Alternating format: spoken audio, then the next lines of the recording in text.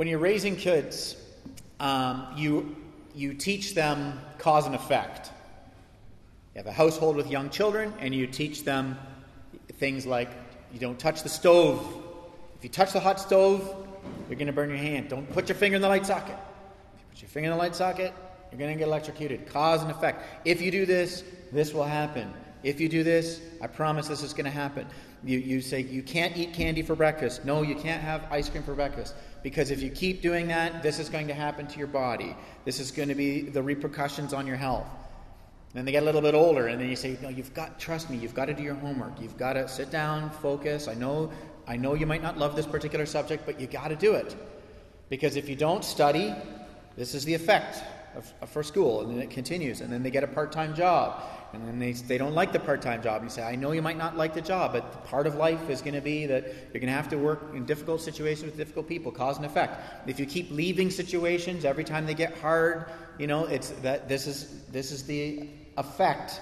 And you continually are teaching your children these processes.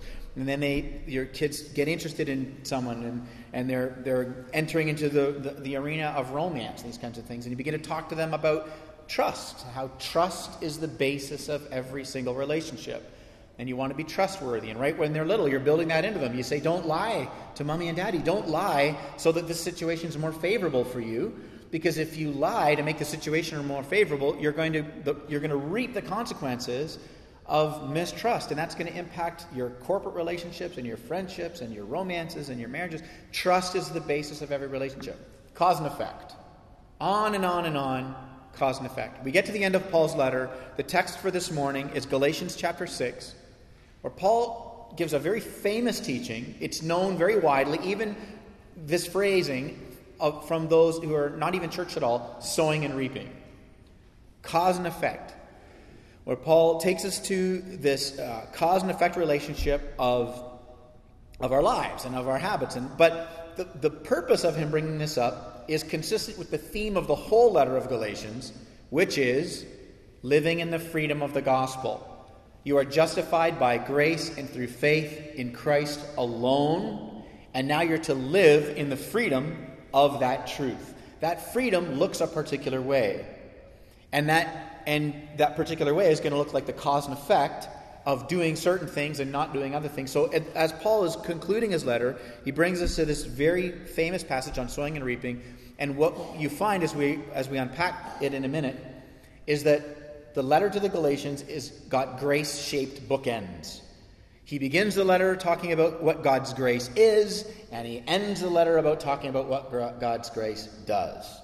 He begins the letter by talking about what the gospel is, and now we're coming to the end of the letter where he's talking about what that gospel on the ground actually does. And so this is his goal. For those of you who are newer to the church or newer to the scriptures, before I read this text in Galatians 6, I just want to be clear on what the gospel actually is. The gospel is that Jesus Christ lived the perfect life that we could never live.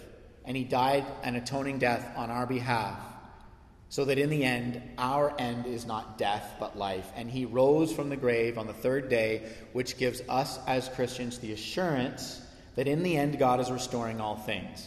The reason why we trust in that good news, that Christ provided everything that God's perfect law requires, is because in the beginning, when man sinned, you and I are born into a condition of sin. It's not just a sinful act that we may do or not do. It is a condition of sin whereby we need a Savior, and Jesus Christ is that Savior. The reason why all men die is because sin has broken the earth. It's broken nature, it's broken our bodies, it's alienated us from God, it's alienated us from each other, and it's alienated us from ourselves. And Christ is the remedy for that sin. This is the gospel. That is the good news. Paul began with that, and now he's showing us the implications of that. That the Father has planned our freedom, the Son has accomplished it, the Spirit is applying it, and right here in this text, we're encouraged to keep in step with what the Spirit is doing. Galatians chapter 6, starting in verse 6. Let the one who is taught the word share in all good things with the one who teaches. Do not be deceived. God is not mocked.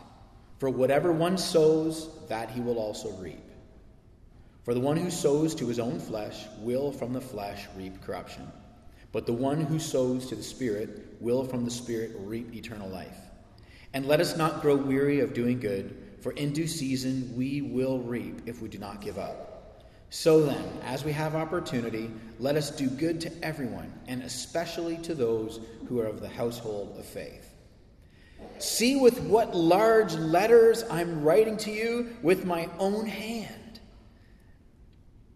It's those who want to make a good showing in the flesh who would force you to be circumcised, only that they may not be persecuted for the cross of Christ. For even those who are circumcised do not themselves keep the law, but they desire to have you circumcised so that you may boast in your flesh.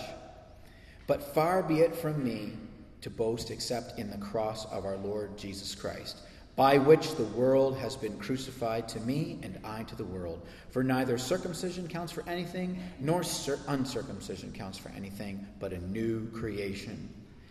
And as for all who walk by this rule, peace and mercy be upon them and upon the Israel of God. From now on, let no one cause me trouble, for I bear on my body the marks of Jesus. The grace of our Lord Jesus Christ be with you, brothers. Amen. This is God's word.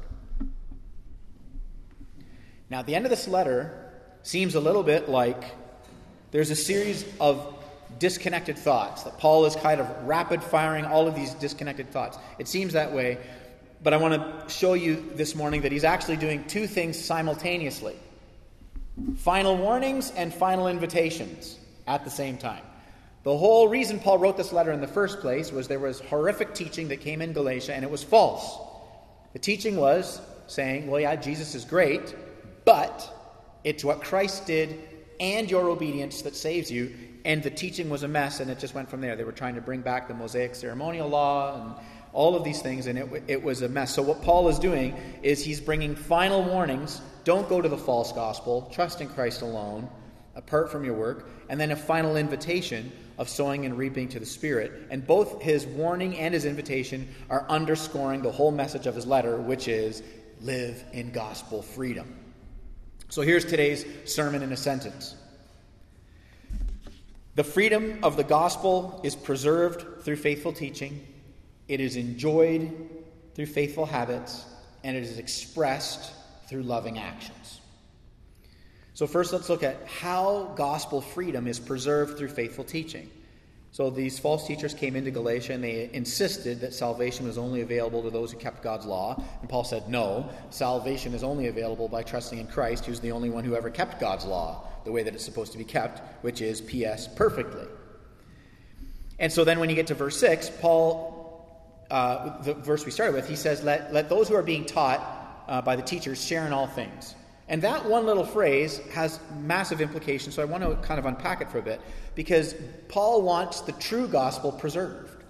So the whole reason he wrote the letter is because there was a false gospel, because the only way to preserve this is to have people who are trained to preach and teach the grace of Christ and the true gospel. So he criticizes the false teachers. You read it there in 13 through 15 is this huge scathing criticism of the false teachers. He says they can't separate the law from the gospel. And the law was given to show us our need for a Savior, but the false teachers have made the law the Savior. The law was there to say you need saving, and the false teachers have said, well, yeah, and the way to save yourself is to keep the law. So they made the law the vehicle for salvation, and Paul goes, you've messed this whole thing up. We need some people to teach the grace of Christ and teach all of Scripture through the lens of the grace of Christ so that we can live to the glory of God apart from our work, from the burden and guilt of that. And we don't want to get into mixing the law and the gospel and creating this crazy toxic cocktail. And in fact, you remember, he was so angry about all this that just one chapter ago, at the beginning of chapter 5, he's so angry at it. He says, they're trying to bring back the circumcision. I hope the knife slips. Just go the whole way. Take the whole thing off. You think I'm not being crude. I'm being very true to the Greek. I'm actually toning it down. Because he said, this message, we need to just cut off all this false teaching. And so we need faithful teaching. The word teaching there, he wants the gospel to be preserved. And so in essence, he wants all of the new converts to be taught the goodness of the grace of Christ. He wants the church encouraged by that and everybody else coming into it to be systematically taught the Scripture through a lens that's shaped like a cross, not a stone tablet. So the word taught in the Greek is katechaimenos, which means it's systematic. That's where we get our English word catechism from. So it's a systematic teaching that builds, right? That's what we're doing with the Redeemer kids across the hallway. Those little guys, they're getting bite-sized gospel every Sunday morning. We're taking them through the Old Testament, and we're showing them from each Old Testament passage how that anticipates Jesus. We're showing them that all Scripture points to the grace of Christ. So they're getting that. So if there's a kid out there and he goes from grades 1, or she goes from grades 1 out to grades 5, he or she is going to go through that twice. That's the goal here. Susan talked about the youth catechism class. Some of you are teachers in that. And so it's systematically teaching them the goodness. That's what we're doing here. So this is the word that Paul gives. And the reason why it's so important is because faithful teaching gives the church assurance. False teaching gives the church anxiety. Faithful teaching will call the church to obedience to Christ because they want to imitate Christ from gratitude. But false teaching will call the church to the obedience of Christ out of guilt, out of the need of needing to earn something from Christ. So Paul says we need, this is code red critical that this happens. And so some people have criticism. Modern criticism of the church today would be, well, it's become an organization, it's this big huge thing, it's corporate, and those are good. Those can be good criticisms. There's truth to those criticisms. People will say, well, that's nothing like the early church. This big huge, conglomerate, that's not like the early church. Those are good criticisms, and I definitely sympathize with people who have come out of maybe a legalistic situation where the gospel is lost, or it's a moral program, and Jesus is kind of in the background someplace. Or, it's a conference event center. So I definitely sympathize with that criticism. Here's the challenge, though. Paul is not allowing the church to go into individual spiritualism, which is why he says, let those who are receiving from those who teach share with them all things, because he's trying to preserve the gospel through faithful teaching. He doesn't say, hey, Christ has done it all. He's fulfilled the law. Go and live your personal truths out now, right? He's like, how do we not become individual spiritualists? So the challenge with those who sometimes get frustrated with this big situation that maybe doesn't look like the early church is they actually swing into another ditch that doesn't look like the early church. And they say, all preachers and teachers are crooks and they're just going to screw up the gospel anyways, so 5 or 6 of us are just going to hang out in our house and we're just going to have bread and wine and we're just going to love each other, and that's church. We don't need any teaching up in here. The irony of that is that doesn't look anything like the early church either, right? It's just an error in the other ditch. Because Paul didn't say you're free in Christ, now go do what you will. He needs the gospel preserved through faithful teaching. And actually, if you read the first century church theologians, those men that the apostles mentored, right, Clement and Ignatius and Polycarp, these guys are theological heavyweights. And they're the ones that the apostles mentored. So they weren't playing around. They were like, we got to keep the goodness of Christ's grace through every text of Scripture so that we can live to God's glory and let God's law guide us, not from a sense of guilt, but gratitude. We want to do this well. So the teaching was important. And so then Paul describes the relationship by saying that they're to share in all things. And in the English, sometimes we can look at that, hey, those of you who are being taught, share in all things with the teacher. And we can just see that in a North American way, like, pay check for service rendered. Well, you got to keep the lights on. That's not in view here at all. In the English, we can kind of look at it and say, hey, those are being taught, sharing all things. But in the Greek, the word for sharing in all things isn't just sharing, pooling your resources together, though it does mean that, which is, of course, what we do, what the church has always done. But the word for the sharing in all things is this word koinoneteo, which is the plural version of the word koinonia.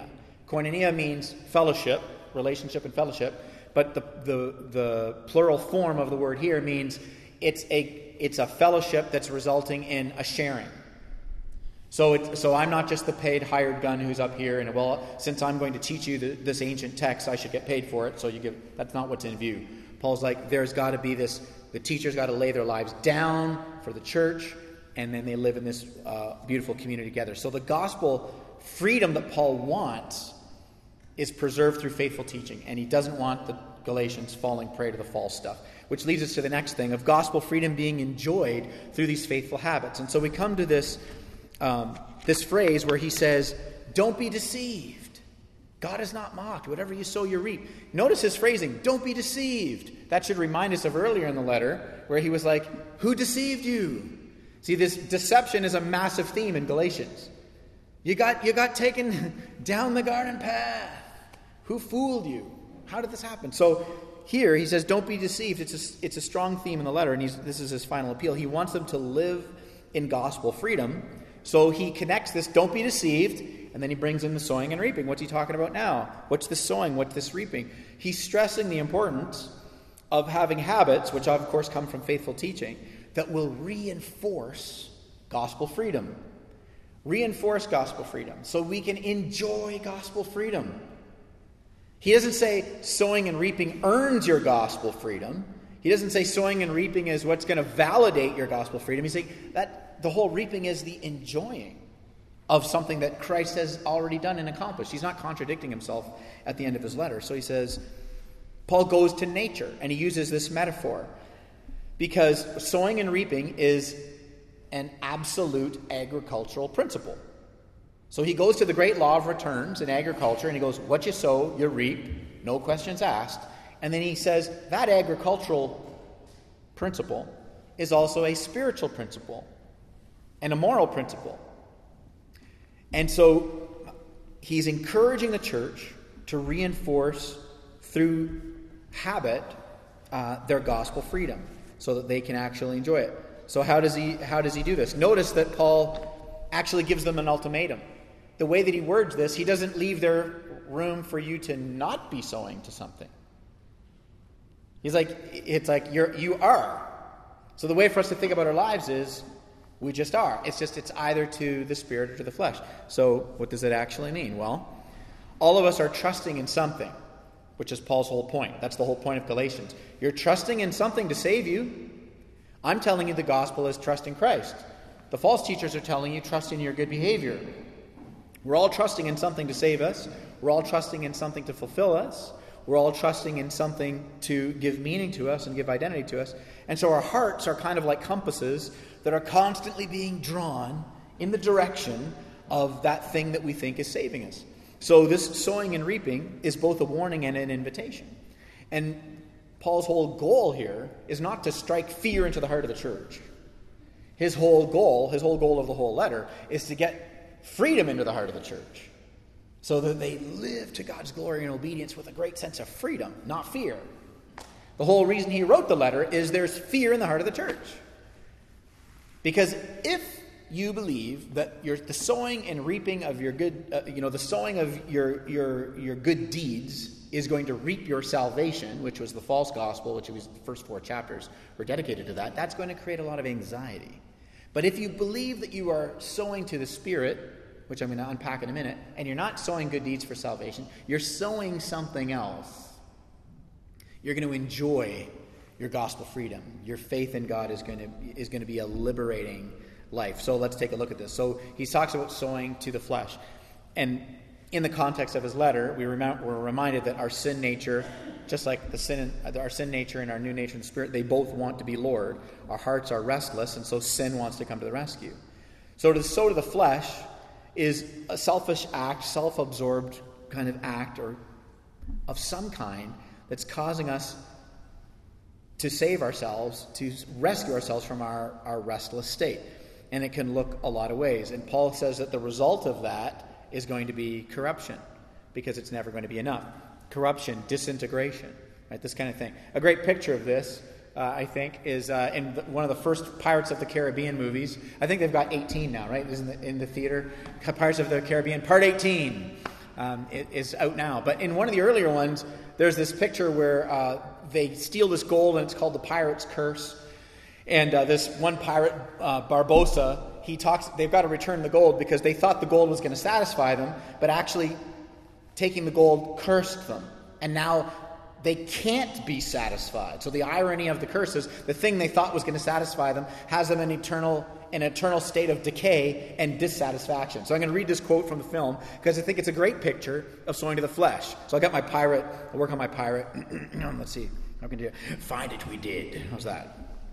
All right, so he says, Find it we did, and there be the chest, and inside be the gold. And we took them all, we spent them, traded them, and frittered them away for drink and food and pleasurable company. But we came to realize that the drink would not satisfy, the food turned to ash on our mouths, nor all the company in the world would end our lust. We are cursed men, Miss Turner. For too long I've been parched of thirst and unable to quench it. For too long I've been starved to death and haven't died. I feel nothing, not the wind on my face, nor the spray of the sea, nor the warmth of a woman's flesh. That's what he says. And the picture is, he pulls the cork off a bottle of wine, and he drinks it, but he's like a skeleton, so the wine just pours out on the boat. And no matter how much he has, he can't be satisfied. That is sowing to the flesh. That is the false gospel. And so Paul is not trying to scare the church and say, you can lose your salvation. He's saying you can lose your freedom. I mean, you can have your faith in Christ alone, but not feel very free if you're sowing to the wrong things, if you're trusting in the wrong things, if you're habitually going to sinful acts or trusting in your good acts. Both are two different ways of running away from God. We can run away from him in our rebellion, we can run away from him in our rule keeping, trusting in either one, right?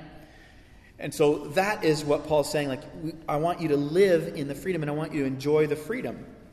The book of Proverbs, the entire book of Proverbs starts by saying, well, you can sow to the flesh, and it ends with, you can sow to the spirit. I'll give you the book of Proverbs in a nutshell, how to understand this thing. It starts with a picture of a woman who's a prostitute, and it ends with a picture of a woman who's virtuous. And in the beginning is wisdom literature, and wisdom is a her. And all the ladies say amen, and all the husbands are like, of course. Right? Those of you who aren't saying of course, guys, are not very smart. Okay, so wisdom is a her. And so notice the whole point. Solomon, the wisest man who ever lived, has a son who, let's face it, is an idiot. If you have read about Rehoboam. So Solomon is writing saying, son, you got two choices here. You can sow to the flesh, or you can sow to the spirit. You can choose the prostitute, or you can read all this wisdom literature, or you can choose the virtuous woman. And whichever one you choose is a commentary on, not the woman, your heart. And that's what Paul is doing here. He's invoking the church to say, hey, placing your faith in Christ alone and being united to him has implications. Being united to Christ, being united to the life source, and having the life of God, the life of Christ himself by the Spirit at work in you has beautiful implications. So sow to that. Notice that the fruit of the Spirit, if you recall, the fruit of the Spirit are virtues you can't produce. The Spirit does them. 9 virtues: love, joy, peace, long-suffering, kindness, goodness, faithfulness, gentleness, self-control. 9 things the Spirit is producing in you because you are united to Christ and you belong to him and you're full of the Spirit of Christ. So Paul says in chapter 5, the Spirit's doing that. You can't produce this fruit of the Spirit, but now he's saying you can sow to the Spirit. I can't produce the fruit of the Spirit, but I can sow. So what is this sowing then? If sowing to the flesh is trusting in the wrong thing, what is sowing to the Spirit, and how does this all play out, and what does it mean? Well, sowing to the Spirit is habitually turning to God, who by his grace has rescued us. And God is using our turning to him to reform us. Sowing to the flesh is habitually turning to something that we think will rescue us, whether it's our rebellion or our rule keeping. We think it's going to rescue us. So sowing to the flesh is habitually turning to that. Sowing to the Spirit is habitually turning to God. It is habitually turning and resting in his grace. And in our turning, God does his renewing, reorienting, renovating work. That's why week in and week out we confess our sin corporately, right? We're supposed to be confessing our sin every day, unless you're here and you don't sin every day, in which case you should write a book. And then I'll do a book review saying they're a heretic. Okay, because we all can't live to the perfection of Christ 24/7. But because we are united to Christ, we increasingly desire to, and the fruit of the Spirit is gradually increasingly being produced, and that is our renewing trajectory. So Paul is saying to sow to that is not to produce it. The Spirit does the producing. We do the turning. We do the trusting. We do the confessing. We do the resting. And this is the freedom, which is a major theme of his letter, the freedom of the gospel. Christ saved you. The Spirit is now producing something in you. And now you can sow to what the Spirit is doing by resting and trusting in that. He wants them to enjoy their gospel freedom. So he needs them to leave their self-sufficiency. Again, if you were to go home this afternoon and go, was Paul on or off today? The way for you to discover if the sermon is on or off would be to go back and read the whole letter and see, are the Galatians living in self-sufficiency? Is the message self-sufficiency? And is Paul interrupting the self-sufficiency, saying, hold on. And I'm arguing that that's exactly what's going on here. The false gospel is self-sufficiency.